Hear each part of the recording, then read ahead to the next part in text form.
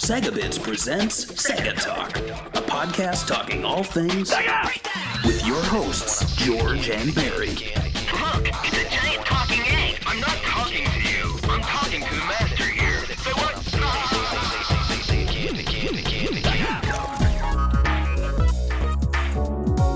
Hello and welcome to the Sega Talk podcast. I'm Barry, with me is George. Hello, everyone. And George, I can't see, but what color is your shirt? Blue. Baby blue. Damn. I'm Why? blue too. I was hoping we'd have a blue and red thing going on here. The reason why is because we are talking about Gunstar Superheroes, or GSH as I call it throughout the show notes, because I'm not typing that out every time. But, yeah, why did we pick this game? Well, ball was kind of in my court. We sometimes go back and forth if we don't have a Patreon suggestion. But if you do want to suggest a show, you can join our Patreon at the, I believe, $20 level. You can pick the show. And the great thing is you just let that go for 1 month.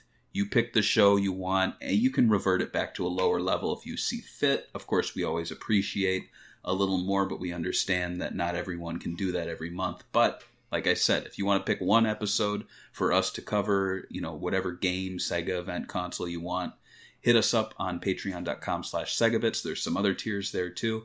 But let's get into the show here. So I picked this because we have not talked about a Game Boy Advance game yet. And I was really excited to cover something. And I believe you suggested this Game. to me. Yeah. Yes. And the great thing is I own it. You own it. In fact, you said you have your Game Boy Advance with you. I have mine here. Oh, yes. So look how cool we are. And we're going to be talking about the Game Boy Advance pretty soon here. But first, let's kick off the show with the little factoids about the game. So Gunstar Superheroes, known as Gunstar Future Heroes in Europe. Yep. Little aside, the Teenage Mutant Ninja Turtles was called the Teenage Mutant Hero Turtles over there. Like, what's with them and changing names? I don't know. They just want to make everything harder for us when we talk about it. For sure. They want us to go, the Mega Drive Genesis. Thankfully, that's the only time we have a little name change here. Yeah. This game was released in November 2005 for the Game Boy Advance. It was Treasure's sequel to 1993's Gunstar Heroes, which was Sega Talk number 35, so you can go back and listen to that. Treasure had a self-professed aversion to sequels, which makes Superheroes and the 2004 GBA sequel to Guardian Heroes, called Advance Guardian Heroes, quite a surprise to fans. Still, it could be argued that because both that game and this game are more like reworked remakes than direct sequels, Treasure has stuck to their guns in not making direct sequels. So, before we discuss our memories of Gunstar Superheroes, like I said, it's worth discussing the Game Boy Advance itself, because this is our first GBA show on Sega Talk, and I don't think we're doing a GBA-focused, hardware episode. Of course not. So, before we get into the game, I just want to talk about that. So, first off, what are your thoughts on the platform? What was your first model? Where does it rank amongst all the handhelds?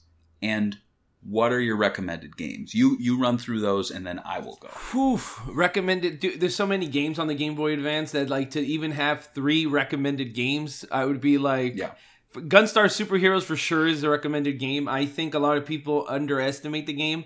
And I have heard that it's called a reworking of the original, but I think they have a lot of little interesting things in here, like the shoot 'em up top level, and a few other things they do in here that use what the Game Boy Advance was pretty good at. You know what I mean? Effect wise.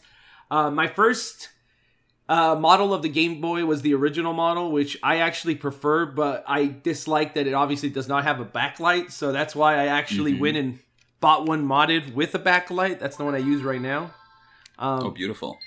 You hear it? Yeah, I do. So yeah, I use it, and especially for this game, I feel like the SP, which I kind of I liked it when it came out, but those the L and the right button are really hard to hit all the time, right? And it makes your hands hurt, and you really need that in Gunstar Heroes. So I do like the extra space that the Game Boy does. I think the buttons aren't perfect. I wish they were higher quality. But besides that, I really love it, and I actually like it more than the DS and the 3DS. because I like the idea that it has one screen. I'm not that big of the two screen. I wasn't really that sold on that when it came out. Right. So to me, it was just kind of a gimmick, and I thought it made some games a little more annoying to play, like Sonic Rush, for example. It has two screens, and then there's like a gap. Sometimes it was kind of weird. But besides that, I like the Game Boy Advance as a top. It's in the top 3 for sure. I want to say maybe my favorite handheld, and I know this is kind of weird, but it's kind of like a Neo Geo and like this one, and maybe like I guess the original Game Boy. No, I actually don't like the original Game Boy that much. I think it's overrated actually. So, but I used to have a Pocket that I used to like. I thought that was a lot. It made the original Game Boy games bearable to play. I thought the original Game Boys with the green, it has so much ghosting and it's so like old tech that no. But what about you? What's your experience with the Game Boy Advance and what do you think about it? Because I know you're way more into handheld consoles than I am. Yeah, so of course, I got my start Sega blogging by writing about handheld Sega games, the Nomad, the Game Gear, the early iPhone stuff. And the Game Boy Advance was always something I really wanted to get, I think ever since the Sonic games started to come out for it, because these weren't straight ports. They were full-on new games, and I knew they made 3 of them, and then there was like Sonic Battle, and I was like, and it was killing me, and I was like, I got to go out and get like a used Game Boy Advance, because this was probably 2000, I want to say 2006 or, no, probably 2007 when I got one. So looking back, I came on board probably just a little bit after or during the platform being phased out, which is not too bad. Actually, I'm kind of surprised I was, getting into a Nintendo console that kind of was still alive, because typically I'll buy like a NES in like 2011 or something. Here it was the Sega stuff really that drew me to it. You look at my library and it's almost all Sega Game Boy Advance games, and by library I mean like a handful of cartridges that I just like throw in a bag. Yeah, because who owns a box? I think I own the Game Boy Advance Sonic Advance box, and that's it. I only own this game, Gunstar Superheroes, because I got it when it came out, and I was like, this is gonna be, I'm not gonna ruin it. And I think the Golden Sun games I own, not very many, just 3. So nice. Yeah, so I would say so my short little story is that I went out to a GameStop and I saw these for sale, and I don't remember how much they were, but they were not much. Like I want to say maybe 40, 50, like nothing crazy. And I found a beautiful looking model. I picked the one that looked the nicest, Yeah. And I came home and I opened it up and I turned it on and it wasn't backlit. Oh. And I was like, I thought the SP was backlit. Mm-mm. And I did a little digging and I was like, oh, the first version wasn't. That sucks. No. So I ran back to the store, exchanged it, and I got a nasty scratched up, this is the one, like scratched up baby blue. I hated it, and so I immediately went online and looked for decals. So this is actually a like orange wood kind of decal, which looks really nice actually. I like it. I mean, it looks weird on the blue, but this is my Game Boy Advance, and I'll turn mine on too since you did as well. So I was gonna say you got the lighter or the brighter one, right? Because like I know they did a regular backlit, and then they did a re-release where it's like even brighter now. Which I think mine's really bright, and it's got a little button that you can, like change the brightness, and I love it. And I'll honestly say, like, including all the Sega consoles, all Sega handhelds too, I would put Game Boy Advance SP as probably my second favorite. And I'm saying the SP specifically because I love that it folds shut. I love the backlit. That, like you said, the triggers are a little weird, and it does suck that you need like an extension cord for a headphone. Mm-hmm. But honestly, I would say 3DS is my top pick, followed by the Game Boy Advance, and then after that, the Nomad. That's a pretty good list. And I can't make lists if I haven't played it. So obviously, like the PSP, the Vita, I've never owned one. I've never really played them, so I can't include them. But I'm sure they probably would. One of them would be up there because those are pretty cool looking. as far as games that I would suggest, like you mentioned, Golden Sun, those are great. Advance Wars, I don't own it, but I've played emulations of it, and that's a lot of fun. It's a great on-the-go game. And really, any of the Sega ones are worth checking out. I think Jet Grind Radio is really interesting because it's like an isometric version of the game, and it's like a full adaptation of the entire game. So you get the full maps, you get all the skaters, you get Professor K, which is kind of weird. Yeah. And then, of course, Gunstar Superheroes, which was what we're going to talk about. It's such an amazing looking game. Yeah. It's probably one of the best looking games on the handheld. And we're going to get into that right now. So, you mentioned you owned it. You bought it when it came out. So when did you first play Gunstar Superheroes? And did you play it before or after the original? I know that's a weird question, but it's worth asking. After the original, for sure. I was really hyped about this one. It was one of those games where I was kind of like going back and reading interviews and going like, this might be it. This is the game that will bring Treasure back, right? Like, I was really excited about it because it's for a while they were kind of like just like sombering around. They were making games, but the games they were doing were never to the, I guess, fandom of what their 90s games were. And so I was like, they're finally going back and making sequels that they should have done, you know, in the Genesis. Like, this one should have been a Sega Genesis entry, right?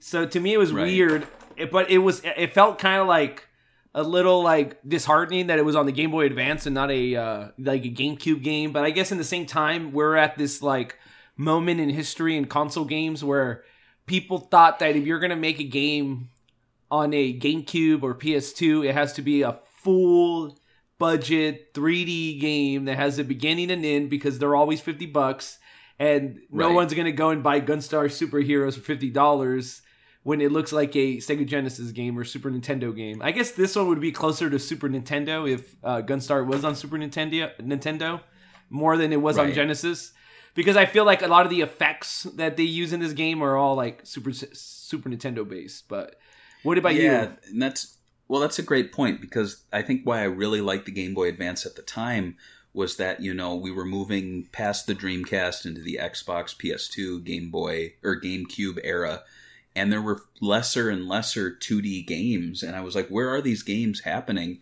And they really all seem to be happening on the Game Boy. And so, like you said, it does very much feel like a SNES. In terms of how the games look and feel, but it feels like an improved SNES. Yeah. And I really like that about it. That's what made the Sonic game so interesting to me. It was like, what if Sonic was on the Super NES instead of the Genesis? Yeah. So in the case of this, like this game, they really went all out with any of the effects that they were able to take advantage of with this, and it was so impressive. And at the time, you know, I'm pretty sure I picked this up just because I saw the Sega logo on the cartridge. I bought it used. I don't know when. I could check my eBay history. Maybe I got it off eBay. But I know I did very little research. I just got it because it sounded interesting. And when I played it, something about it seemed very familiar. So I'm certain that I did rent Gunstar Heroes in the past, but I've never owned it. So I guess I could guess and say that I played the original game before this, but I can't say for certain. It's one of those things, you know, it's like you play it like Dynamite Headdy for sure. I know I played. Yeah. But it's tricky. I don't have the best memory because I'm thinking of stuff from like 1992 or 3, but yeah, so what I find so interesting about this then, like I said, this is like a quasi-sequel. So quasi-sequels on new forms were pretty common back in the 80s and 90s.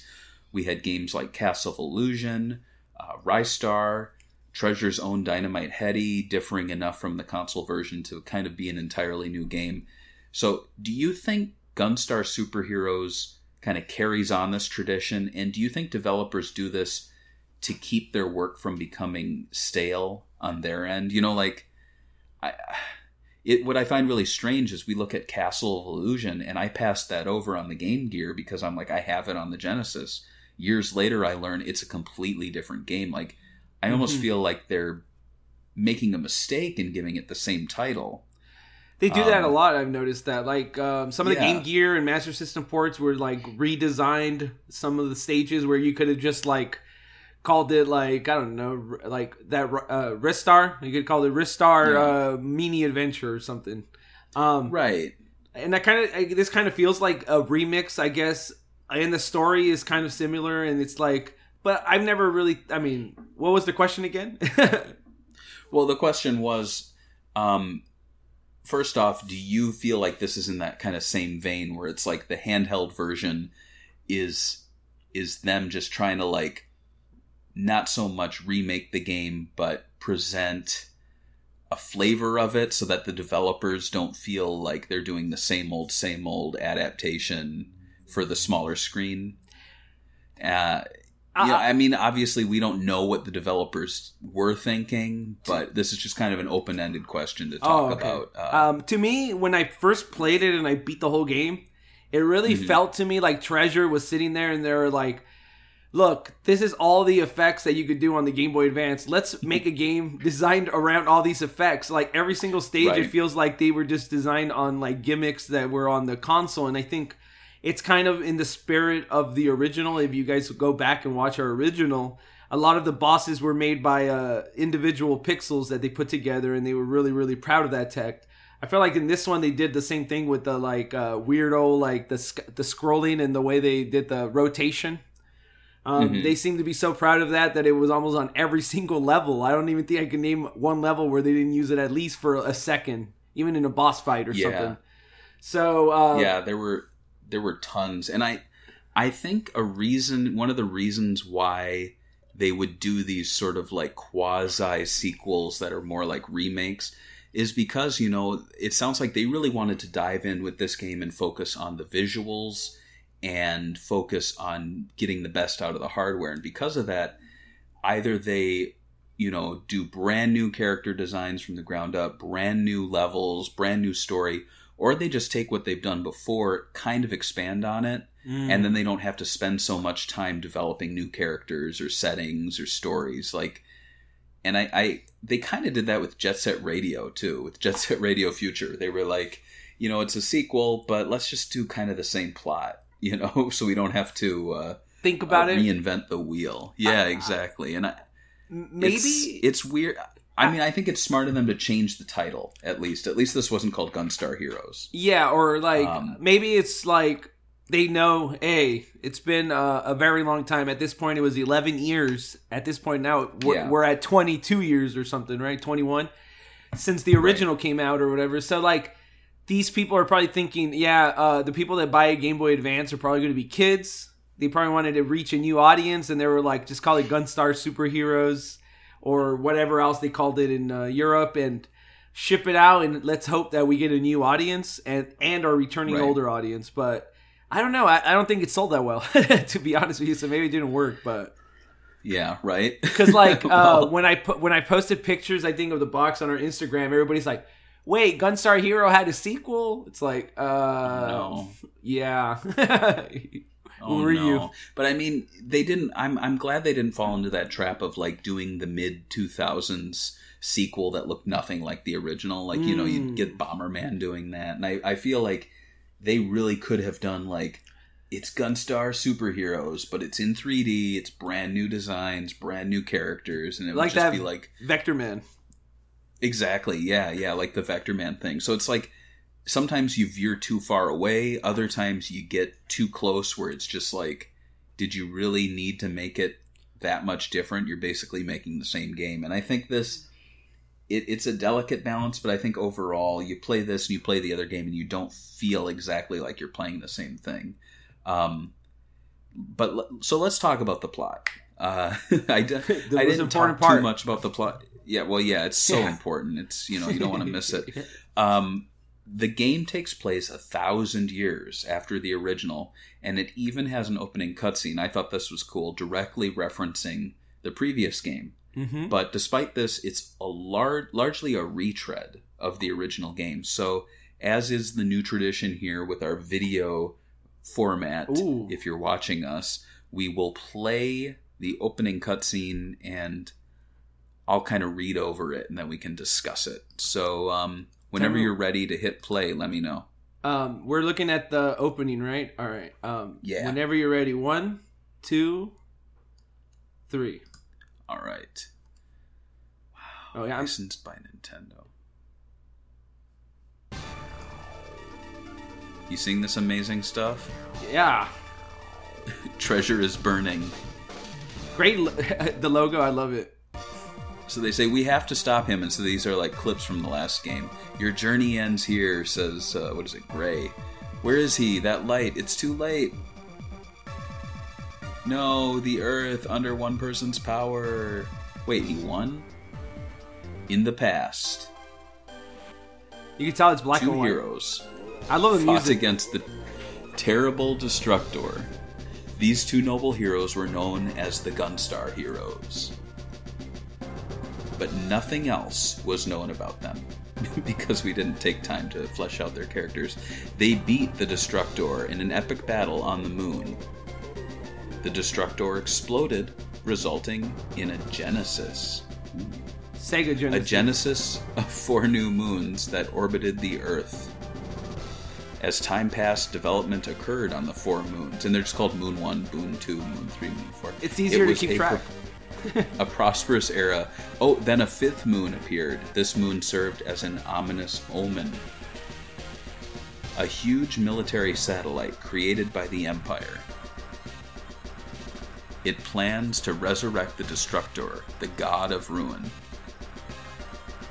Its obsession since the find of a relic, the megalith. But the Empire's grab for power hasn't gone unnoticed, thank God.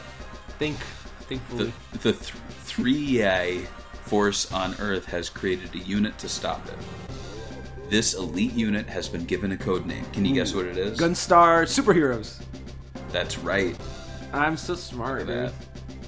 Look at it. So, and it's beautiful. I love that rotating box. So as you can see here, like, it is in the future. They do talk about the events of the previous game as being in the past. However, it's pretty much like new villains came up and they just want to revive what had happened 1,000 years ago. And now they have a thing called, what was it, the Megalith or the Megadeath? Or the Mega Death Star. Yeah, exactly. So, new names, same game. You take on bosses named after colors, including green, pink, orange, black, and general gray. Mm-hmm. You play as the characters blue and red. So, what are your thoughts on Gunstar Superheroes plot? Do you think it's different enough from the original, or do you think it's too samey? So the original, I remember, had 2 plots, right? When it was one for the North American version and one for the Japanese version. And I know a lot of people, right. a lot of people say that like they're super different. And I think they're just like little details where it's like, okay, of course they changed this thing around for no reason, but in the end of the day, I think a lot of the main points were intact. And I think everybody, I don't know, I haven't even looked it up, but I'm pretty sure everybody agrees that the Japanese one is the real one, right? Because this one is obviously referencing the Japanese story. So I personally think it's okay. I mean, it's just fine. I mean, it's one of those stories like with these action games, do I really play like Contra 3 or Contra Hardcore and go, man, that story, it left me weeping. That robotic dog, the way I destroyed all those aliens. It was, Right. You know what I mean? So to me, it's almost like a high fantasy kind of popcorn story going on here, where it's like the bare basic, kind of like classic Sonic. Go beat Eggman, collect the crystals. This one has Earth, and it has all these like new Earths that came around, and you know, just to set up the plot and the whole world. It works for what it's doing, especially for an old school 16-bit / whatever the bit this Game Boy Advance has. I heard somewhere that it was 32. Was it? I heard somewhere it was 32, okay. but I'm like, does that even work? And it's kind of like a marketing gimmick, you know what I mean? So I don't know. You know, the Jaguar 64 is the best. Everybody knows, but bits kind of lost their meaning. But yeah, I think the plot's okay. I mean, it sounds like it's setting up something new and original with the planets and everything, and then it just kind of goes. And now the bad guys are back and they want to revive the thing, you know? But that's fine, you know? At the end of the day, I'm not playing this game for the plot or even the characters. Like, I don't think Red and Blue even in the last game, are memorable characters. They're fine. They're fine. The They're serviceable. art looks kind of cool. Yeah, they're with like them, serviceable characters. That's what you're saying. Like, and I think even the developers are just like, oh, this is red, this is blue. Look at the designs. They don't have actual like personalities or plots Right. with them. Yeah. I mean, that's almost like something out of like 80s arcade games where player 1 and player 2 are just colors, you know, like Mario and Luigi. Or Double Dragon. Right, exactly. So, you know, it's in that vein where they weren't looking to make a game. Like Gunstar Heroes, it's not Sonic the Hedgehog. The characters' names are not the title. The characters aren't the stars. The star is really the graphics and the gameplay. Yep, and the design of the level. The character could look like anything, but as long as they got that like gun that goes, you know, and there's all these enemies flying all over the place, like that's what I want. And you know, you look at other treasure games, like what was it, Bangai-O, where the main character is like the size of like a fly on your screen. It doesn't matter what the robot looks like; it's the gameplay. It's seeing all those bullets and those enemies. And honestly, talking about it, I want to go play Bangai-O right now. But before I do that, so. Of course, we discussed the gameplay of the original on our 35th episode, but believe it or not, we are not covering the same ground here. I thought, oh man, I hope the gameplay is exactly the same so I can just say, go listen to that one. But no. No, it's not. Despite being a remake / sequel, Super Heroes makes quite a few changes to the original formula. And from my reading online, like most people didn't like it, which surprised me. So you select red or blue. You're no longer tied to fixed or free aiming modes, which I think defined each character, correct? Mm-hmm. Yeah. Or I think you could select it before you got in, right? Or right, that's what it is. Yeah. And you no longer combine weapons. So instead, the two characters are a lot more equal, and they have a lot more versatile controls. Each character has 3 guns, which can be switched at will. So red has a force gun, a flame shot, and a homing gun. And blue has a flame shot, a laser seeker, and a standard laser. Both have a supercharge meter to unleash powerful attacks. Melee combat is done with the A and B buttons combined with the D-pad, and you are no longer able to throw enemies, which was something you could do in the last game. Some fans found this new style to be less imaginative and restrained. And we've got some images too. Are those up on the screen? We want to talk about red. I put them separately, so I guess here's a design for red, right? Yeah. So let's talk. Let's share your thoughts, and we can focus on red. There was this like Bango, how you talked, the way the robots look. That's kind of like the art that kind of Treasure kind of adopted, and it kind of really shows, I think, in the superhero Gunstar superhero look, or at least the art, like the boots right here and with the legs, the way that the robot looked, that's way more robotic, I think, than any Gunstar looked in the past. And it also has like a more I don't know, it still has that weird 80s look, but it looks more I don't know how you say it, like the line work on this is way more like professional than the first game. The first game kind of had that like 80s anime vibe, you know, like some of the games get, where it's like, some people would say a little amateurish, but like I would say like Phantasy Star kind of fits on that, where it has those eyes and it's kind of like, it's not as polished or whatever they say. The line works a lot but nicer and more pleasing. It looks like a comic book basically right here. Honestly, I would say this art style is almost like the early 2000s style, which I think no one's really nailed down yet. But when you look at it here, I would not point to this and go, that's 90s. I wouldn't even say 80s. Very clearly 2000s. Yeah. And what you said, it looks like Bangai-O. Yeah, it does. And it's kind of like the look of Treasure games during this era. At least to me, it looked like. And what do you think about him compared to Red from the original? It's like he has these like Super Saiyan hair kind of. And in the original, he had kind of like brown hair. Just like a brown hair kid. He kind of looked like his hair was just down. It wasn't all animated out. At least for what I remember. Right.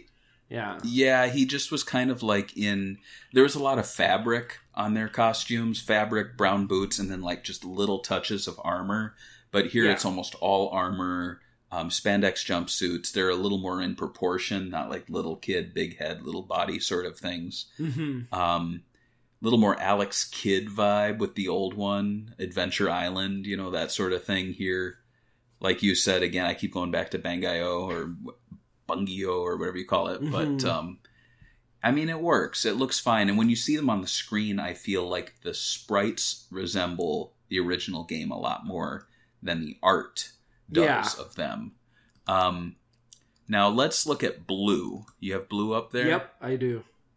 And he's so he's got that, like, he looks like a few characters I've seen before. He looks like my character from Phantasy Star Online. I had that, like, little, human hunter. He looks like man, I've seen him before. He looks like a Naruto character or something. I don't know. This one, it's actually kind of crazy though, but I feel like he looks a lot more like the original Blue from the first one than the other guy looked like the original Red. Because if you look at the original Blue, he also has the bandana. He has the same kind of hair, only that it's longer here. And like you said, it has the armor that we talked about from Red. It's like kind of the same armor, but just a blue and white version of it. But yeah. Right. And I would say, too, this is something we cover a little later, but early art had Red as a female. So with that in mind, when you look at Red, imagine that's a female character. Honestly, they could have called this a female character and I would have believed them. I mean, Red looks very feminine. It's got the hair. It's got the little, blush. The blush, yeah, you're right. And Blue doesn't have that. No, and so I do have to wonder if it was something that changed very late, because even though very early pixel-like art has Red as a girl, I'm looking at Red right now and I'm feeling things. No, I'm just kidding. But, and honestly, I like that idea. Like, the girl? Sure, why not? Have a boy and a girl, Red and Blue. Like, I think that's a lot cooler than just two guys. I thought it would have been cool if, like, they had, after you beat the game, they just had, like, Yellow as an unlockable hero and you could play the game again with them. But, yeah, that wasn't a thing. Right. Yeah. And I'm glad you brought up Yellow. I don't have Yellow in my notes, but Yellow is basically, like, your person talking into your ear throughout the game. Like, they're kind of just your point person. Yeah. And she made the cover art even though not being playable. So it does feel a little like false advertising. You look at that and go, oh, it's a sequel to Gunstar Heroes and they added a third character. Yellow, so cool. No, you can't play as Yellow. No. Another unfortunate omission is the lack of two players. Yeah. Which, defined the original. It's one of those games where you go, oh, you've played Gunstar Heroes, but have you played it with two people? Wow. Do you think the Game Boy Advance sequel suffers from this? For sure. Like, 100%. I think anybody that likes this game and is a hardcore Treasure fan would have told them not a good idea to do that. That's kind of like defining. I think it's like changing the weapon thing and not throwing and the two-player thing. Those three things back to back are really, like, I enjoyed the game. I love the game. I actually one of those guys that defends the game. But those three things I really can't defend. It's one of those, like, trademark. Like, when you first played Gunstar Heroes and knowing that you could switch weapons and you could throw people, it is so sick. Like, it is so cool just getting close to someone and grabbing them and literally throwing them across the map. Like, and then hitting other people. It is really cool. So I would not be defending that for sure. So I would say it's a very, not two players is negative for sure. You? Yeah, I'd have to agree with you there. The only thing is, like, being the Game Boy Advance platform, I never thought I'd play with someone else, and I never did. Just the idea of either having the link cable or, you both have to have the cartridge. Like, there is a lot involved to get to that two-player point. Mm-hmm. Having said that, to not even have it so that people can't go, oh, have you ever linked them up with someone and played? Oh, I did with my cousin. Like, you can't tell those stories. It's not even an option. So I don't want to be that guy to be like, well, not many people played two players, so it's not like it needed it. Because, it's very defining for the game. When Streets of Rage 4 was announced, I remember some people were going, oh, please, I hope it has local multiplayer. And I'm like, shoot, why wouldn't it? Yeah. If it didn't, then that's a huge fail on the developer's part. And for this game, just thinking back, had I heard this was coming out, no doubt, if I was like a big fan of Gunstar Heroes, I'd go, of course it's going to have multiplayer. Like, it has red and blue in it on the cover. It's probably going to have 3-player. Look, there's yellow. But no. Yeah. And when we get to the development, we will explain their reasoning. It makes a little sense, but I love this game, but I will get a little negative on it once we get to that point. But despite these downgrades, the game itself features a lot more variety over the original Gunstar Heroes. Levels are all based on stages from the original game, but you have more sections and additional scenarios with more variety. I was playing the game before we recorded, and it was just like 30-second scene, 20-second scene, 40-second scene. And it was like, but there was no loading time, so it was very fun. Like, I would get to an area and I'd be like, I really need to explore this as much as I can, because next 10 seconds I'm moving on to the next one. It wasn't like Streets of Rage or like Golden Axe or any of those games where you're like in the level for an extended period of time, like 2, 5, 10 minutes. Like, here it was just like nonstop. It was like eating candy, and you were like, oh, that's an M&M. Oh, that's a Skittle. You're just like just eating a variety of things, and you just didn't have time to process it. But honestly, I think that's what makes the game work really well. And if you're a Sega fan, you'll be excited to know that the game is packed with references to the company's past titles. The game kicks off with a new prologue stage, and there is an Afterburner-inspired stage above the forest. Mm-hmm. There's a 2.5D kind of stage where you collect birds, like in Flicky. Mm-hmm. There is an airfield stage that has an overhead Thunderblade level, which I think a lot of people probably didn't notice because the Thunderblade, I think, home game does not have that overhead sort of section. Yeah. And then the game, it's truly a love letter to Sega's past, which is kind of surprising because it's a Treasure game. But still, it seems like despite being on a Nintendo platform and utilizing their hardware, it was very clear that they were like, Superscalar stuff is Sega's realm. And they were making a lot of references to that. So in regards to like the new stuff, what's your favorite addition to the game? I mean, I liked the shooting levels, I liked all the Sega references. I think that was the reason I came out of this not hating it like other people did. And maybe it's just my bias as a huge Sega fan, but I love the Flicky stage. I love just the way they changed the gameplay, and they even brought back the dice rolling game and all the little things, like just some of the stuff that I really found really unique in the original. So and like you said in the beginning, like my favorite aspect of the game is that it's like non-stop action. And that was something that was like really rare like having a game like this was like such a treat in the mid 2000s, because a lot of people were trying to make either like narrative driven games, or they were just moving on from the old style type games. And I feel like this one, and maybe like Contra 4 on the DS, we're trying to bring that sort of like style back, where it's like, I didn't think this game was that punishing hard, but it brought back the action genre in full force, I thought. But what do you think? Absolutely.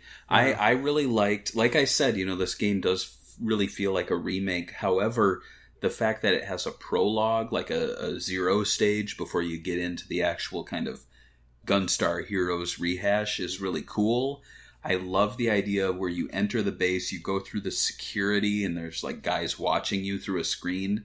You kick it off by fighting the boss, he gets away, and then you're leaving and you backtrack back through where you came, and you're seeing all this destruction. I think it's very cool. It's it definitely makes you not think that this is more of a remake, because you're getting something brand new right out the gate.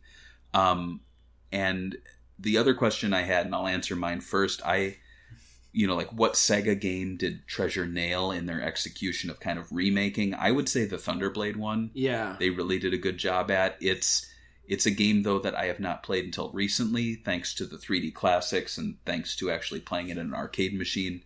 But it's just such a cool concept from Sega's past that I really appreciate that Treasure their developers saw that and they were like, oh, we got to reference that. No, everyone else was thinking Outrun, Space Harrier, but no, they were like Thunderblade. And that's just so Treasure of them. I feel like Thunderblade is such a treasure, a game that Treasure would have loved and did love. So I thought that was cool. How about you? What was your favorite Sega callback? That was kind of it, because I actually really enjoyed that stage. I thought it was a little frustrating when I first played it because I didn't understand the bomb thing because I didn't play it. The original. So, but the thing that really, really struck me is like, why would you do Flicky as a stage? That was the weirdest one. That it was like out of everything, and like you could have done almost any game in Sega history, and you're like, that Flicky game, that's the one that needs a stage in our game. I'm like, I thought it would have been interesting if they like did a callback to like Contra because some of the guys worked on it. But as a Sega fan, I can't really complain that they kept it Sega. But I thought it would have been interesting if they did more like 90s shoot 'em up kind of like, or even something to like their past games like Silhouette Mirage or something. But no, it was all Sega games that they never even had a hand in creating, which was weird. Yeah, that is kind of strange that they didn't start referencing their own past titles. And that's why, later on we'll talk about deleted things, but I really feel like either they or someone at Sega was like, is this a Treasure game or a Sega game? Because we appreciate the references, but you guys need to like ease off and make this thing its own thing.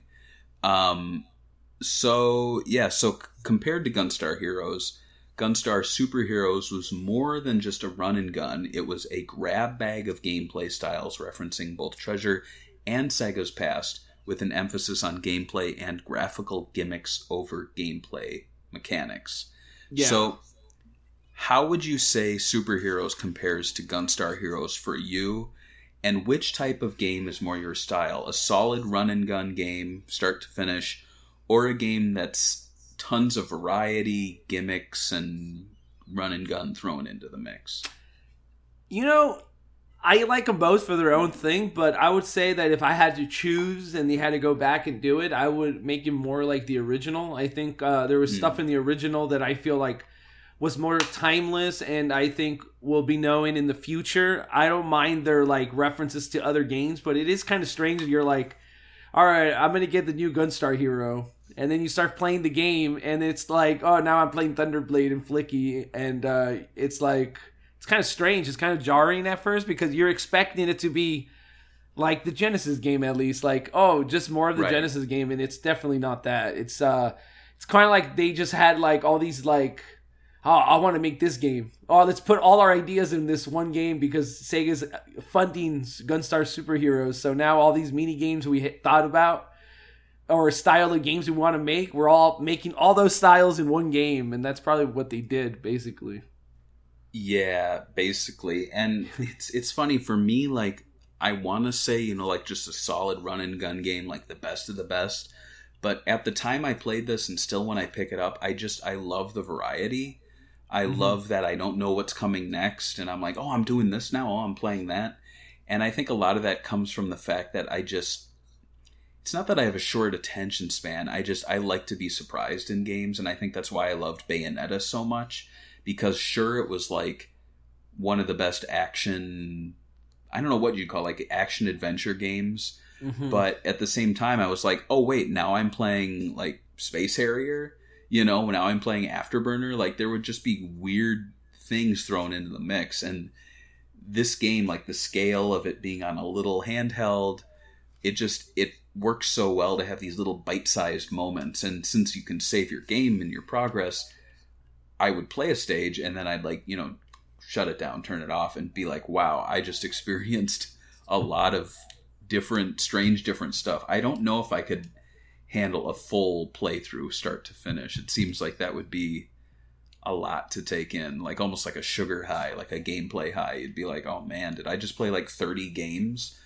You have to take a break. And you do. And it's interesting too, because so in looking up like materials promoting this game, there wasn't that much, but I did find the original press release from Sega of America in May 2005. Now, I don't know if the game was revealed prior to that, or if this was like day of, like in May 2005, people were like, whoa, they're making it. But man, like press releases were different back then, I feel. Like, sure, like here's Vice President of Entertainment Marketing, Sega of America. And he said, Gunstar Superheroes offers an action-packed arcade experience that's sure to be inviting to newcomers and hardcore gamers alike. Sega and Treasure are giving fans the sequel they've always wanted, right in time for the 10th anniversary of the original Gunstar Heroes. Now, right out the gate, like, there's nothing really wrong there, but to call it an arcade experience is so bizarre to me when it's not an arcade game. Gunstar Heroes was never an arcade game, and I don't even think, like, I know Treasure, they've made games for the arcades, right? But they're not an arcade company. I can't even think of an arcade game they made. Oh, I mean, I guess Ikagura and those shoot 'em ups they did, but like, are they really known for arcade?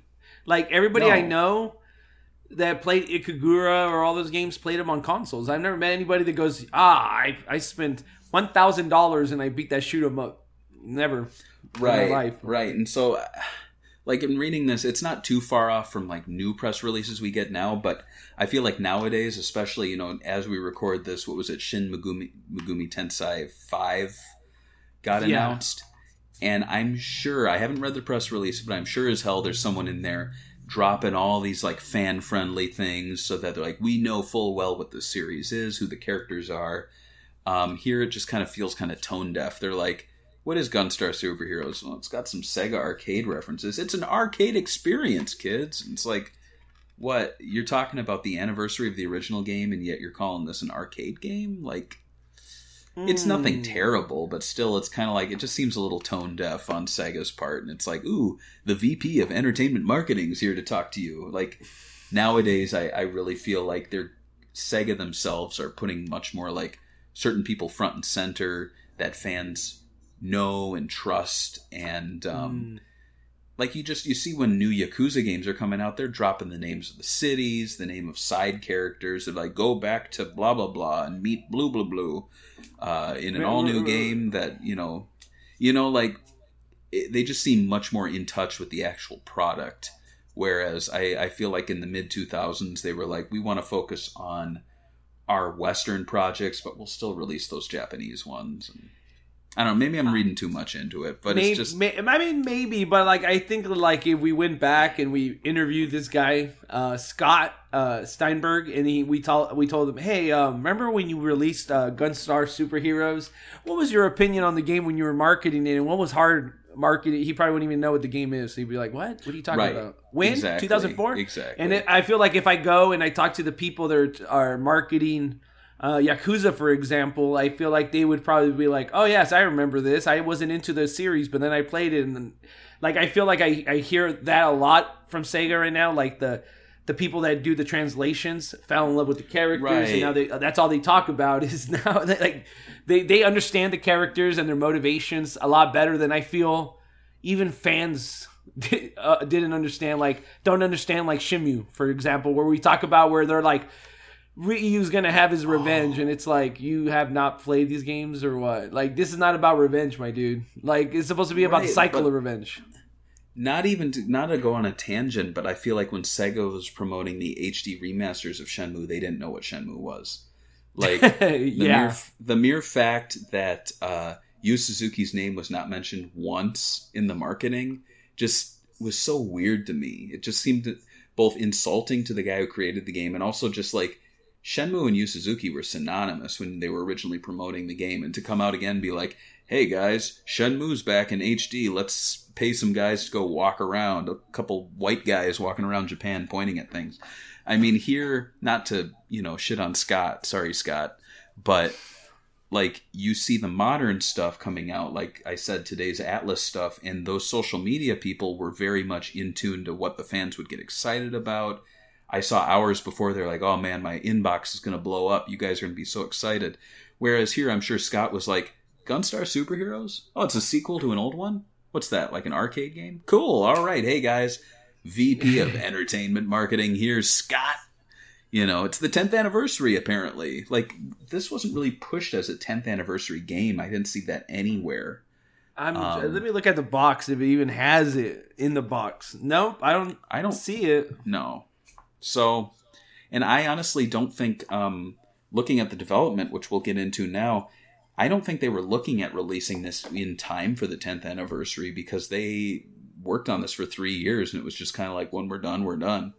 So let's talk about that. So September 2005, Treasure's president, is he still the president? Masato Megawa. I think he is, yeah. Okay. He spoke with IGN about the upcoming game. In regards to Treasure being against sequels, he had this to say. There are 2 things we have to do to make a sequel. First, we have to gather the original's development staff.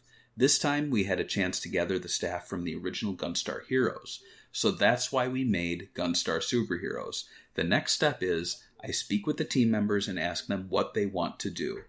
There was an opinion from the team. They wanted to make a sequel to Gunstar Heroes. And I found this really interesting because we've dealt with this a lot as Sega fans.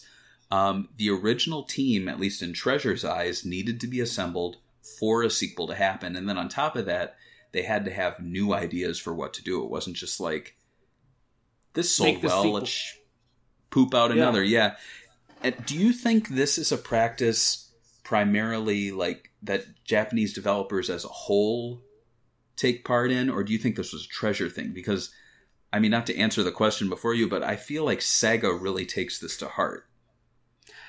Maybe they, personally. I don't know. I mean, I think fans will disagree, that they used to take this to heart. I don't know. And I think maybe it held back bringing back some franchises because, like, things changed from 1992 or 93 to 2020, and it's like people want Sega to continue doing these kind of games they used to make, but it's like a lot of the creators are already moving on. Like, they're making blockbuster 3D games. Like Yakuza is a franchise now that's huge, and I know a lot of people used to give me grief for covering it so positively on the site back when nobody cared about it. And I just think that, like, you sometimes need new blood to inject new ideas. I think some games showed us that it works, like Streets of Rage 4, like you mentioned.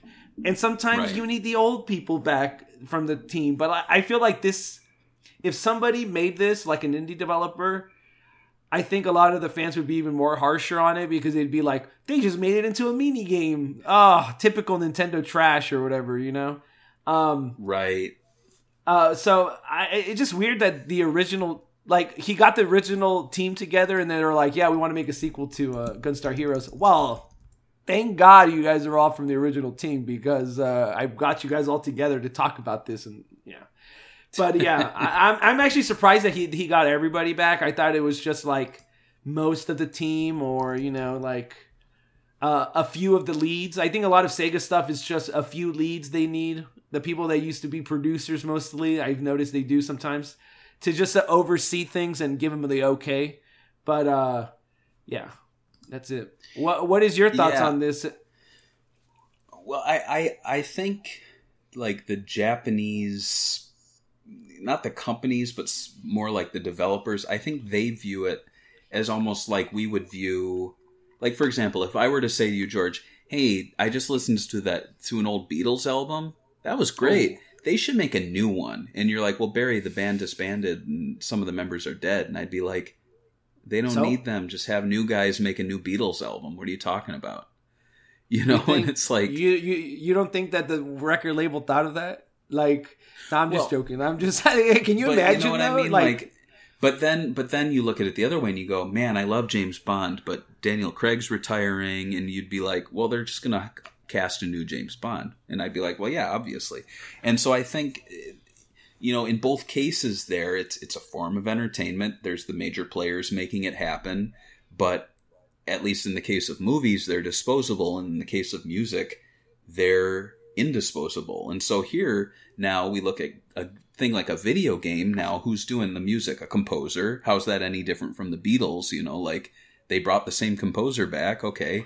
And then you look at the character designers, you look at the programmers, like, I don't know, I just feel like they don't feel like if you're going to have this group of people come together, they're going to come together and they're going to make the sequel. You're not going to pluck people from elsewhere and throw them together and have them make the sequel without the original people either signing off on it or overseeing it. I mean, I don't know. Like with Streets of Rage 4 and with the upcoming Alex Kidd, from what I'm hearing, there is a team within Sega of Japan of older developers who are overseeing this. So they're still giving their thumbs up, and it's still kind of following what we're seeing here with Treasure and how they handled Gunstar Superheroes. And I think it's a common practice over there, and it's maybe becoming less common because we're seeing stuff like Space Channel Kojima, 5. you know, well, like Kojima's gone, but they're still making sequels to his games. I also think there's some games, like you said, Space Channel 5 right there. I think some of the original team members just don't care. You know, they were probably like, it's not a precious franchise to us. I don't know. Maybe I'm wrong, but it's something I've always wanted a firm answer on. I will say that I give Treasure props for being like getting the original teams back. I feel like in game development, especially today, people that actually make the product are throwing under, like they're just thrown away like they're nothing. Like if you look at the development teams for Assassin's Creed like 3, and then you see like a bunch of other ones, you'll notice that like they just fire employees in Ubisoft like they're nothing. They're like a machine over there, right? They get their 100+ employees, they'll fire some of them, and then they'll move on, and then they'll hire new people that are totally different to do the same work they were doing before. So the idea that Treasure does this, and I think this is probably why Treasure is not as big, because like they weren't constantly hiring people, and like they just kept a small team of friends together in the small company making games they wanted to make. That's pretty rare in video game development, period. Absolutely, and that transitions into the next section here. So, you know, there was a question of, referring back to this interview again, why the Game Boy Advance and not the PSP or the DS? And Masato said that it was because the team wanted to make a 2D game. And like we were saying earlier, it was kind of like, if you're making a GameCube game, it's going to be 3D. If you're going to make a PSP game, it's going to be 3D. And DS, it still got away with the 2D games, but still there were 3D elements, like you saw with the Sonic Rush games, where the sprites were little 3D versions of Sonic. So because of that, you know, they actually had a very small team. The game was in development for 3 years, but Masato said that it was a gradual increase in team members, and not like 3 years of crunch time. It was really like it seemed like a very like chill, casual leisure. Yeah. And for a game that's like opening with flames and like every stage is lasting like 10 seconds, it's so funny that it took them 3 years of just casual development with probably some crunch time towards the end for a game that's just so like fast paced and fast too. It's a short game.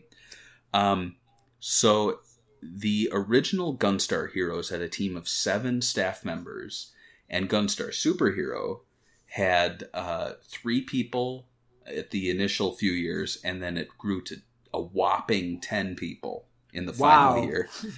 Masato appears to prefer smaller teams. He said, "Our concept for creating games is to call upon the characteristics and originality of all the team members. When making a big title, you just can't do that." So, does Gunstar Superheroes, the game itself, reflect the smaller dev team and longer development time? Looking back at your own favorite games of recent years, how many would you say have large teams, and how many have had smaller teams? Like, are you a big team boy or a small team boy? That's my question. You know, I was looking at my games the other day, and I was looking at all my new Switch games and PS4 games, and I've noticed that if I play something on PS4, it's usually like this large budget, like, like, oh, cool, a million people probably worked on this, you know? And then when I look at my Switch titles, it's like, Windjammers, oh. It's like, oh, I have Windjammers physically, that's cool. Or like Freedom Planet, or even Sonic Mania, where you know it's just small 2D games. So I have a mix. I would say it's probably 65% playing smaller games, 40-something% playing larger games.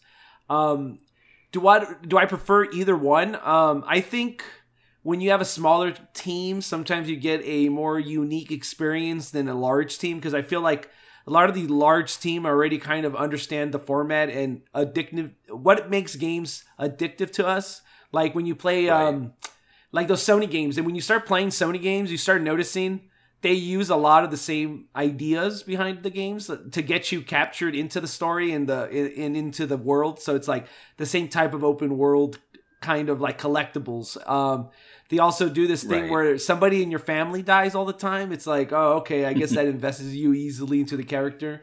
But yeah, I started noticing that. Like, obviously, Gunstar does not have any of your parents dying or anything like that. So it's more based on gameplay, and I feel like a lot of developers now are too afraid not to have a story like that for a big budget game where it's just like, check out all these crazy things going on, and we got a flicky remake level for no reason. Thank you, guys. It's like, no, right. That doesn't happen and actually, today.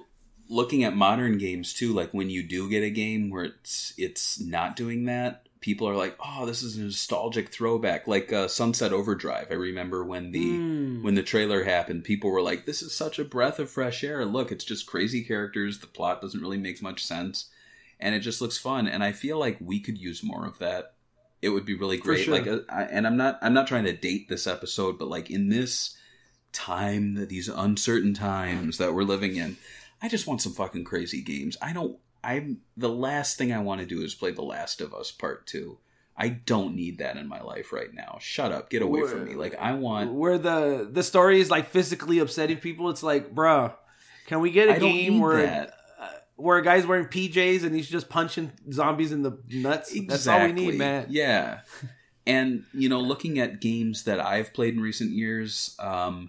yeah, I would say, like, I love the Yakuza games. It's a pretty sizable team. But I think because they have people moving, working on the series for so long, it's not like a team of 10 people, but still they've all kind of come together and decided this is the feel we're going for. I feel like it has really strong leadership pushing the series into certain directions. So I appreciate that. But then I also look at games like Sonic Mania, and like it's not a team of 10 people. It's a pretty sizable team still. But when you get down to just the developers and not like the people in marketing and the QA testers, like all that, it's a small enough team that you can go onto Twitter, point something out, and like 5 times out of 10. That person's going to come back and be like, oh, that was my idea. And they'll give you the reason. You know what I mean? Like, whereas yeah, I'm certain that if I were to play like Spider-Man for PS4 and I were to point out a tiny little thing, I don't think that person would come out of the woodwork and like talk to me and have an answer. It would just be more like, oh yeah, we had a team of about 15 riggers, lighting, like all this stuff. I know they need it and everything, but it's just, I don't know. Like, whose idea was it to put the Game Gear logo on a little TV? Like someone will come out and talk to me about that. Whereas Spider-Man, I'm like, oh, whose idea was to do this kind of design for the Daily Bugle? Because it seems like a reference to that video game from the 90s. So, they'd be like, I don't know. I have a question. I have a question for you. Like, okay, so let's say you worked in video games, right? And you were tasked to make a game. Would you want to work for a big company of 1,000 people where you're expendable? Or would you like to work with a team of 10 people where I would say your opinion is more validated or at least taken more serious in the team than someone where you're like in 1,000 you're working with 1,000 people. You're a cog in the machine, right? Like if you're working on the new Sony game, you're a cog in the machine. You're there to like do what you're doing, right? You're a graphic designer. You're probably going to be designing logos within the game. They probably already have the feel. They're probably giving you references to what they want. Where somewhere like Sonic, you could just go back, play old games, and do whatever you want, and then present it to Sega, and then they came up with what they want to change, right? Like, I assume all the Hornet, all the stuff they added in Sonic Mania was because they were fans of Daytona, and they were fans of the Game Gear. And it wasn't just because some marketing team came back and said, hey, we marketed and decided that the Sega Genesis logo is liked 90% on the internet. Right. Well, I'll answer your question, but yeah, talking about that, like a lot of the Easter eggs I see in the new Spider-Man game, I really feel like came out of focus group testing, marketing, all that. I I honestly don't think it was one guy's idea to throw in a costume. Like, there's a lot of discussion behind the scenes about what to put in the game. And, you know, the guy putting in the Hornet, that's probably one guy, you know? Yeah. Whereas Spider-Man's costumes is it's a timed thing. Who's it going to be? What's it going to reference? We have to do the art. We have to run it by the director. We got to do this and that. To answer your question, though, I would prefer a smaller team for sure.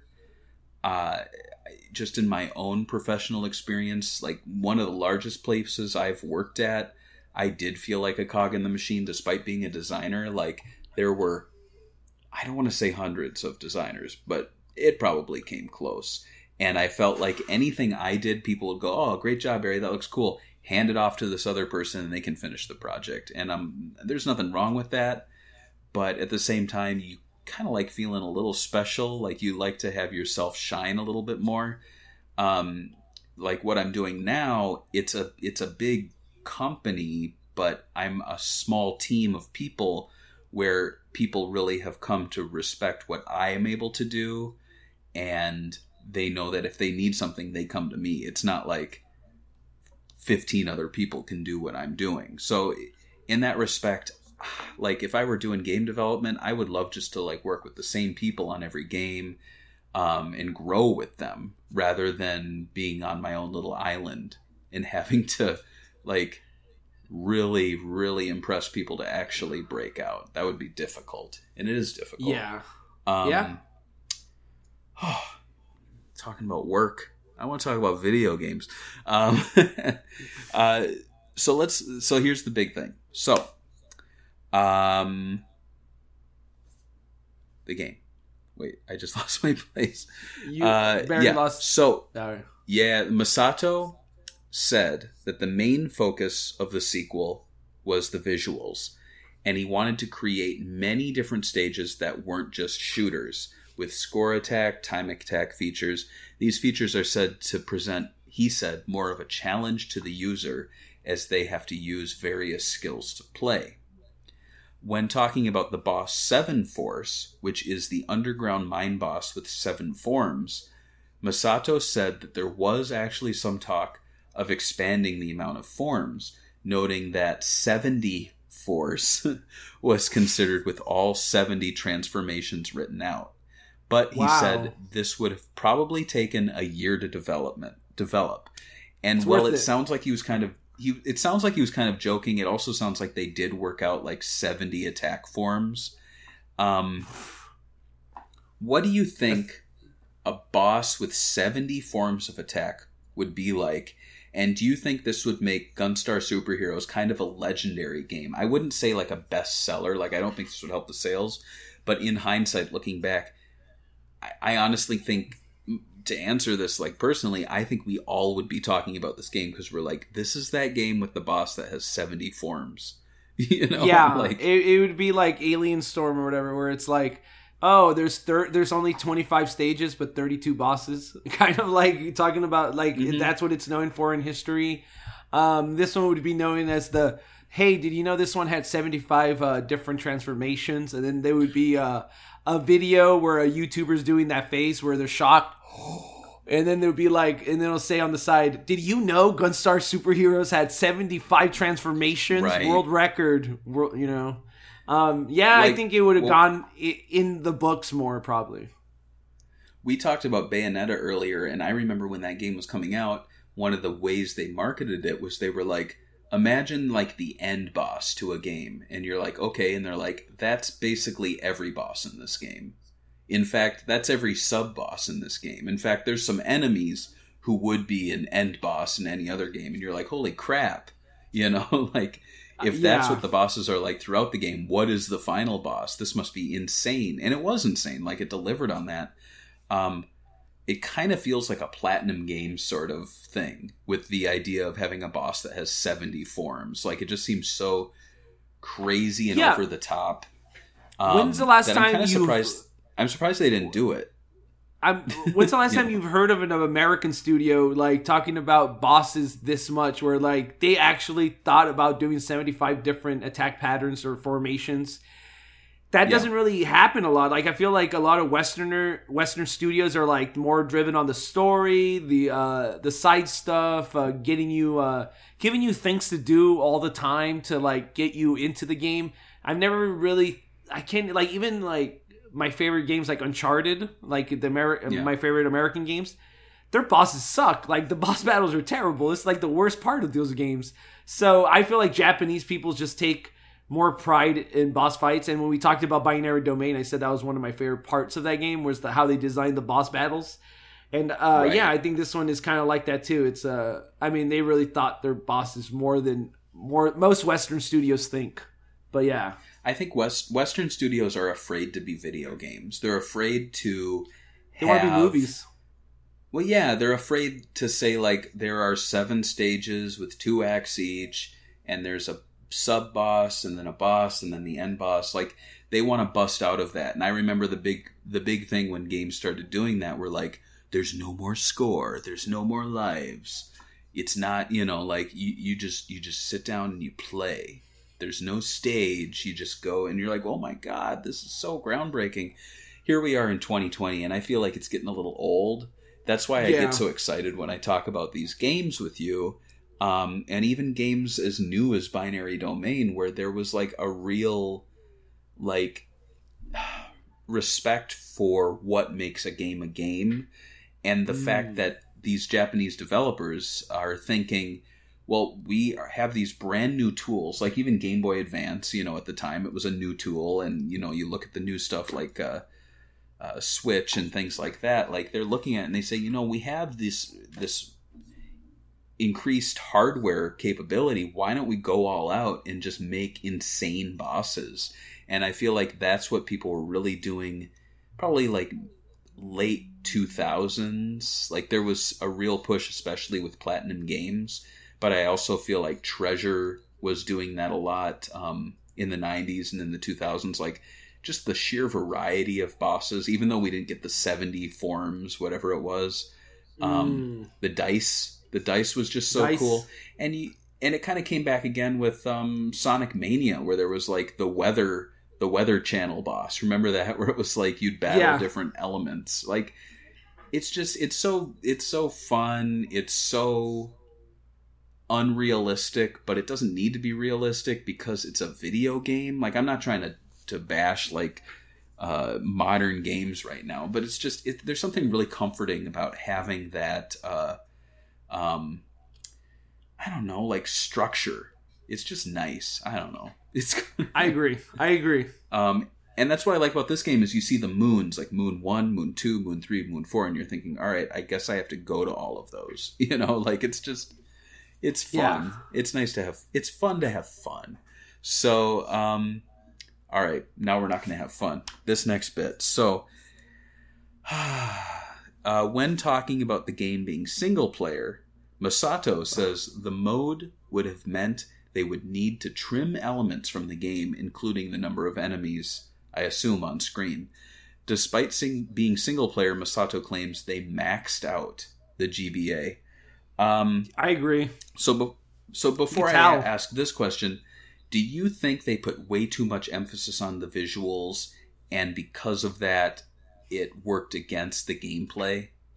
Yeah, it really did. Like, you could tell that they were more happy about being like. I think they really thought that if people saw the graphics and all the effects that they were going to do on the Game Boy Advance, that they were going to sell more copies. But if you actually look at the top-selling Game Boy Advance game, it's like remakes of like it's like ports of Super Mario and like Donkey Kong, like or Donkey Kong Land or whatever they used to call it.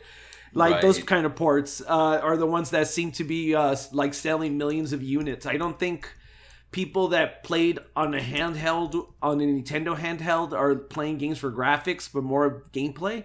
So I think they should have probably I don't know, did something to make it 2 players, in my opinion. But you? Yeah, I would. I mean, it's difficult to say because if they did restrain themselves, and really tried to make a game that would allow for 2-player, when 2-player was not the typical way most people would play a Game Boy Advance, it's tricky because then they would be satisfying the core fans, but they also would be restraining themselves in terms of what they would be capable of doing on the Game Boy Advance. And I don't think we'd be. I think we would be talking about this game still because it's Gunstar Heroes, but I don't think we would be talking anything about the visuals because we'd be like, well, there were fewer enemies on screen, but you could play 2-player, and I have to wonder too if some of the graphical effects would have been possible in 2-player. It's hard to say. We don't know. Yeah. But it is surprising because, the Game Boy Advance, I think the first games came out in 2002, and I looked online, the last game was 2008. So... What was the last game to come out? The last Game Boy Advance game was called Samurai Deeper Kyo. Oh, I wish it was Cory in the House or something like that, like a legendary game. I could be wrong, but it says 2008. But, we're looking at a game here that came out in 2005. And that's really like what? That's halfway through. So they really maxed out the console halfway through its lifespan, which is kind of impressive. I'm trying to think of some other Game Boy Advance games that really impressed me graphically. And I think even the port of Outrun on the Game Boy Advance, I'm surprised at how they even got that to work and look as good as it does. I don't know if you played that port yet. It's like it comes in a...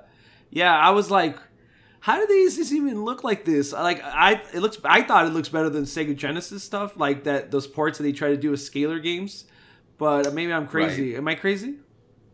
No. You're the sanest man I've ever spoken to. The most... Yeah, you got it. I was going to say, but that's what I thought. And you bring up Outrun there. So Gunstar Superheroes, it actually had a number of elements that were removed from the final game. We did talk about all those Sega callbacks, but there were even more. So there was axed music that included tracks from Galaxy Force 2, Super Thunder Blade, Afterburner 2, Altered Beast, E-SWAT, and Golden Axe. All music tracks from the games. Also omitted were characters from E-SWAT and Altered Beast, which are speculated to have appeared in Black's Dice Maze. Wow. So I didn't know that one. Do you think... Yeah, so this stuff got pulled pretty late in development. Do you think this was Treasure, or do you think this was Sega? And this is just speculation. Who do you think made this call? No idea, but knowing the history of how this kind of stuff works, probably Sega. Because, didn't we just have that story that the Streets of Rage 4 development team wanted to put Joe Musashi from Shinobi in it, and Sega's like, no way. Maybe there's something here, too, like that. But my thing is, E-SWAT is not that popular, so just let them happen, in my opinion. Yeah, it's hard to say. I have to wonder if Sega saw the development moving along and they were like, guys, we really appreciate the references, but this is your own game, so maybe not put these guys in there and this music in there. Also going back to them saying if we were going to make a sequel, we'd have the original development team. Maybe they thought it was a little iffy to put all these overt references in a game. Like the actual characters. Right, like the actual characters and the actual music. And to be honest, it's cool and all, but it's like Bayonetta had Sega references too, so what's the problem? But I think Bayonetta was a little more hidden Easter eggs, whereas here it's just straight up characters and songs from old Sega games appearing in a sequel to a Treasure game, which seems a little strange. There was some other deleted content, too. They had melee attacks for the final boss, Gold and Silver, as well as the ability for the players to kick and roll, like Sonic the Hedgehog. There were also, as I mentioned, early game designs for characters in the game, including a female Red. And that's look the at how... There we go. Yeah, and look how cute she is. She's even wearing the pants that kind of look exactly like the original. Same. Yeah, and the only thing is that has them tucked inside her boots, and the boots are red, and it's a different design. She has massive boobs. Not massive. I'm just joking with you guys. But she has a big head too that looks like the original look of Red. So this looks more like Red. Even her hair looks like Red. It's flat. It's not Super Saiyan. So you could tell this is more inspired by a female Red, right? Yeah. I think it would have been cool. I wish it was a female Red, but yeah, me too. I'm not bothered by the characters are so tiny on the screen. It's just, I don't know. I'm always been a fan of like the male female character. That's cool, but whatever. The game's music was by Non, N-O-N, aka Norio Hanzawa. And Hanzawa has a diverse portfolio that includes work with Treasure games like the original Gunstar Heroes, Dynamite Headdy, and Stretch Panic. He also did Sega's Alien Soldier, which just had a vinyl release, which I'm wondering if he made a little money on that. Hopefully. Nintendo's Wario World, and licensed games. This one was cool, like The Simpsons Arcade, and I can already hear that in my head, that brank, brank, brank, brank, brank, when you put the coins in. And Tiny Toon Adventures Scary Dreams for the NES. Though oddly, his work dries up in 2009 with Sin and Punishment Star Successor. Good game too. He's not dead, I don't think. No, he's sleeping. But I don't know what he's doing now. And this is kind of off topic, but like, how do they make money? Because like I see being celebrities. Well, I don't know. I see Hideki Naganuma, and like the guy's making some music, but like, how is he making a living when I don't really see him doing many game soundtracks anymore or any music really? It's funny because I was Hideo, the guy that does Outrun. I remember when I was looking, he kept on posting his SoundCloud, and I started looking into it, and that guy is making music for like the weirdest things. Like I remember he posted a Philips washing machine that he made the sound effects for. So it's like, oh, that's cool. Like I guess they do products over there sometimes. I mean, I don't know about Naganuma. I think Naganuma right now is just a troll. But I don't know what his work is. I have to wonder if, like, I can't imagine they're making, like, money off of old album sales. It's not like Tiny Toon Adventures has a soundtrack out there for their NES game. But it's just, I worry about these guys. I want them to do well. And so I get a little concerned when I see them not working for, like, 11 years. But then, like you said, they're actually probably doing work. It's just not in areas we suspect. Like, we talked about Seaman, and they're like working in completely different areas right now and not out of work, so it's hard to say. It's just, hope he's doing well, because I like the game's OST. What's your favorite track? What?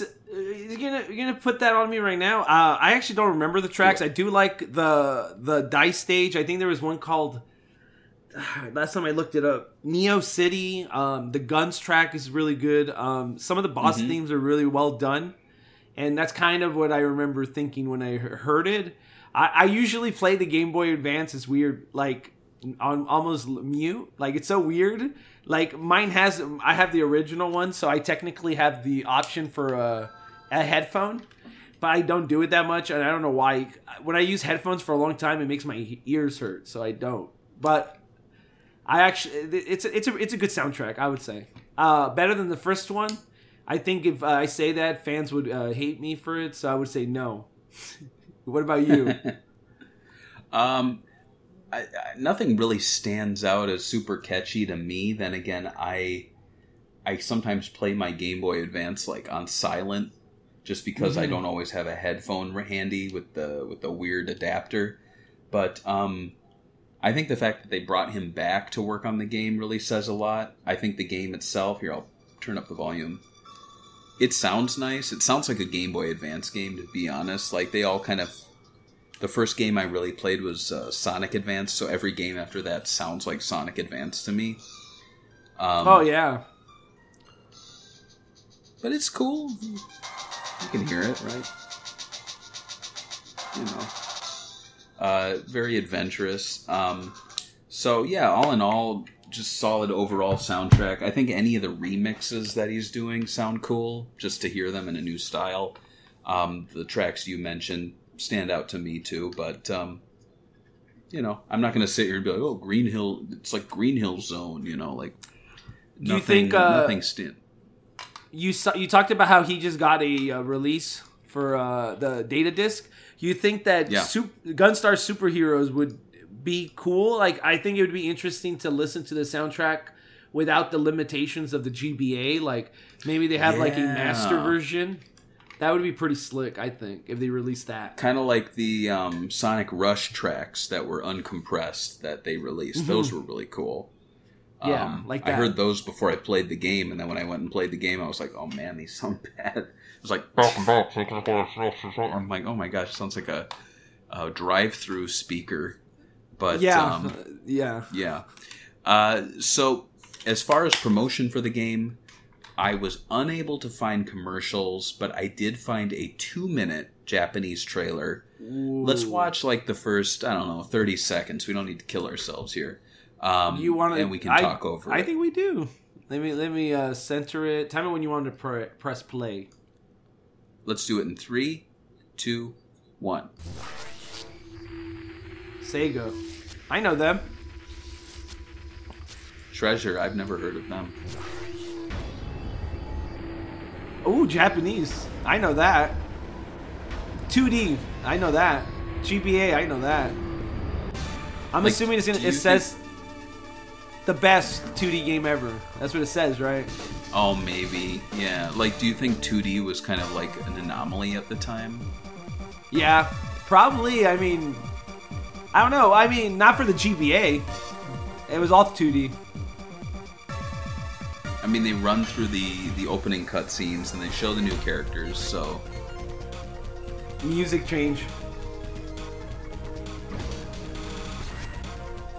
Yeah. It's cool. I mean, they're the changing explosion effects. Sorry. Yeah, the effects are sick. Yeah. Yeah, and looking at some of these bosses, I'm reminded that first boss, if you shoot his hands, he goes like this. He goes, ah! You know, like he stops holding his thing and like shakes his hand like it hurt. Yeah. There's just these bosses look a lot like the old ones. But yeah. Yeah. Look at that. Look at that. Slick. Look at the action, dude. It's just ridiculous explosions everywhere. Yeah, the animations are just unreal. And I put it in my notes, but then I deleted it. But they said when designing bosses, they always try to move away from robots and instead do things that are like animal or human based. And you're really seeing that here, where it's like very fluid movements. Even if it is a robot, they want to move away from just like a mech walking across the screen. There you go. Ooh, October 6th, 2005. Yeah, it's Gunstar Superheroes. I'm going to probably buy it. I think that's... So the game was actually called Gunstar Superheroes in Japan. I thought it had a different name in Japan. I thought it was like Gunstar Superheroes, something else in Japan, and then whatever the hero one was for Europe. So, but man, finally we're not that one. Yeah, we're not the odd one out. Yeah. Like, you got to imagine that a lot of Japanese fans were watching this trailer and, oh my god, this looks awesome! It's back, and they go, one player. Really? They shouldn't have said that. They should have just been like, shh about it. and lied about it. Yeah, just lie about it. 3 characters in it. I mean, despite that, the game actually received really good reviews upon release. Famitsu gave it an 85. EGM gave it an odd 7.67 out of 10. I don't know why they do that. IGN, and yeah, you like that? 7.67? Yeah. IGN was 9 out of 10. Good old Nintendo Power was 9.5 out of 10, and Eurogamer gave it a 5 out of 10. And that's why they changed the title over there, because of you guys. Right? The game was also named Best GBA Game of E3 2005 by several outlets, but despite look at the competition. the game did not sell well. In fact, Nintendo Power, like in later issues, they kept trying to push people to buy it. I don't know if it was because Nintendo themselves were like, hey, we need to move this game, start promoting it. Or if the writing staff was just like, this game's so good, guys, please pick it up. It's the best game you're not buying. Wow, I'm looking at some of the competition, all right? I just want to... Yeah. And there wasn't too much competition, I think. Like, I'm looking at the other games, and there were, like, Mario Tennis Power Tour, like, Drill Dozer, the Pokemon Mystery Dungeon games came out that year. DK King of Swing, and some Mario Party Advance are, like, the ones that listed before Gunstar Superheroes on Google. And they also did Banjo Pilot. So, I mean, that's kind of interesting, but, like... Yeah, it is the best game released in 2005. No doubt about it. No doubt about it in my mind. So yeah, I would say yeah. Unfortunately, Eurogamer did not agree with you. And it's kind of becoming a thing here where we read like a bad review. This thing was long. This review, blah blah blah. This guy. So one of my major qualms or beefs with reviewers is when they like write a review for a game they don't like, but then they keep interjecting going, no, I know all the internet nerds want to cut my head off now, but I'm just going to say, and I'm just like, dude, if you think your opinions are shit, then your opinions are probably shit. Yeah. Like maybe rethink what you're saying, like, I don't want to offend anyone, but, and I'm like, well then don't say what you're going to say because you're going to offend. Yeah, exactly. So this guy, his big issue, he actually made some good points like we were talking about, where it does not play like the previous game. Having said that, he did not seem to like the direction it went at all. He thought the Astro Boy game was hugely overrated, which is I think a lot of people would disagree on the internet, because like I feel like it's probably one of the least talked about games on the Game Boy Advance. Like I've never heard anybody that is not a Sega fan or a Treasure fan or a Sonic Team aficionado or whatever talk about this game and go to Astro Boy. Like, when's the last time you heard anyone talk about Astro Boy or be on a list of games? No, exactly. Yeah. So this guy, he says, this game does not live up to the hugely overrated Astro Boy from the same development team, and indeed appears to be equally overrated across the board, apart from on this bit of it, which will undoubtedly be hanged in the supreme kangaroo court of the internet. It's less than an hour long. It's like getting thrown out of the tapas restaurant of gaming only a quarter of the way through your meal.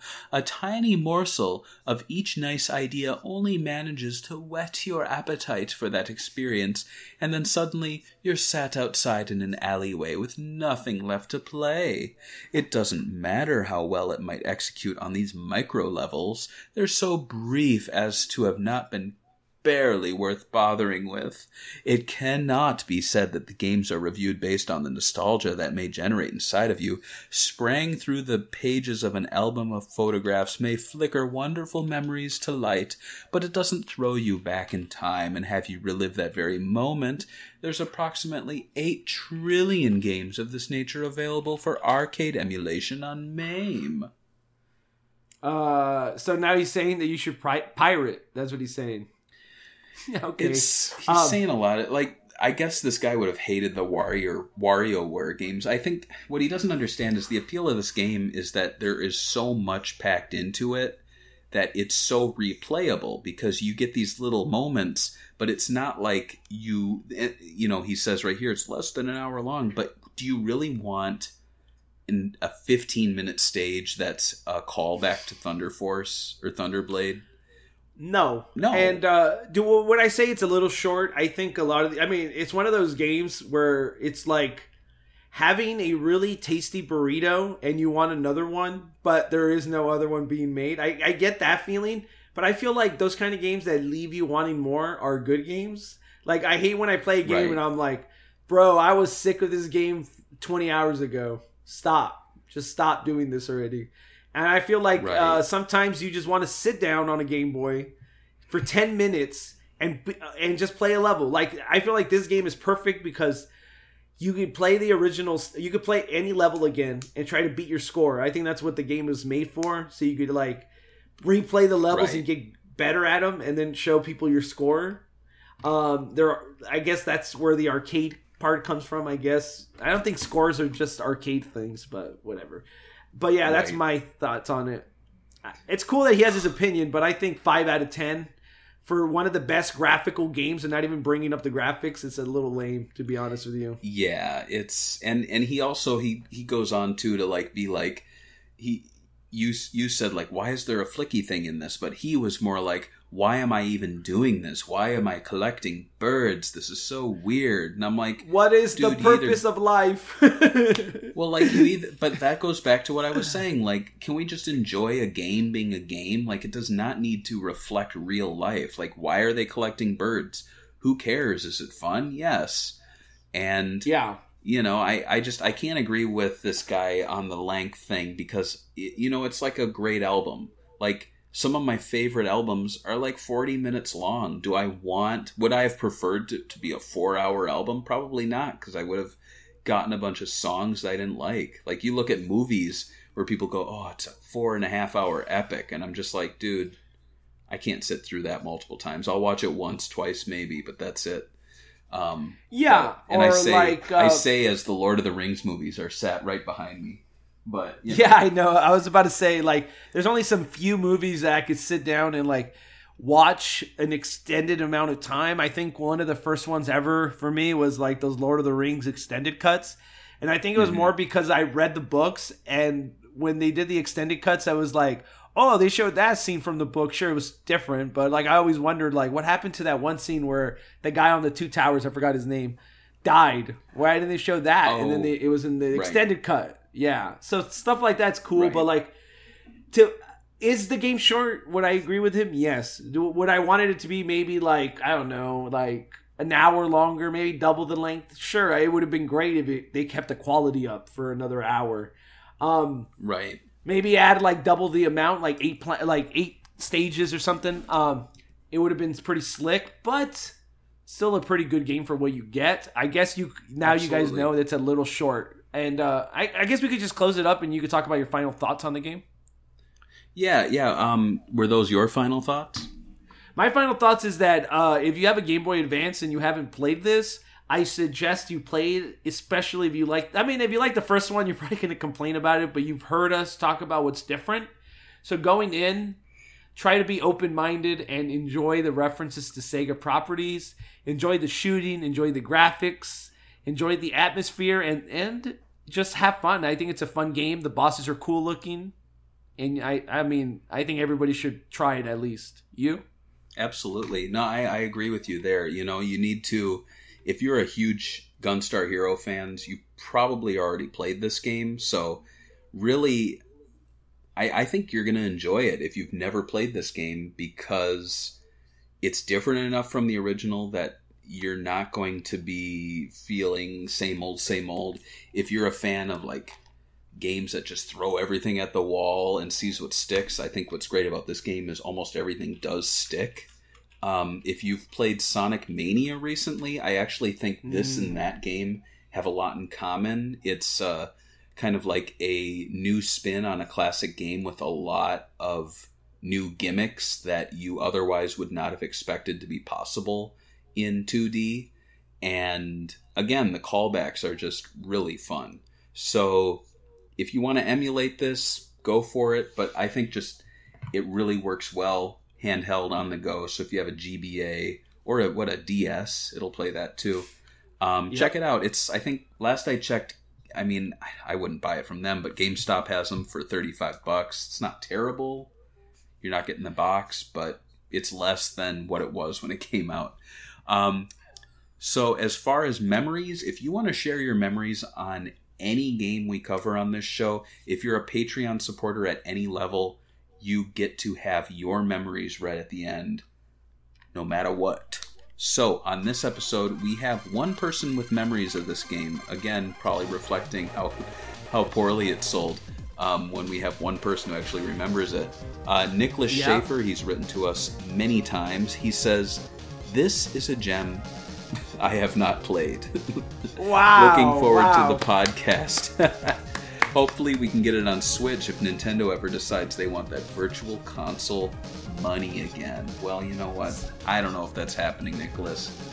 Come on Sega over here. You can... ages Gunstar Superheroes. Everybody, go and tweet Sega and tell them I won Sega ages Gunstar Superheroes with 2 players. No, screw that. 3 players. I want yellow to be playable. And I also want the female red. 4 players. Get it going. Come on. Let's wrap this up. He's getting crazy. Okay. All right, we'll see you on the next 50th episode of Sonic Sega 2. Talk. Sonic 2. 2. Bye. Bye. Bye. Oh, no. And we're not Knuckles. Oh, no!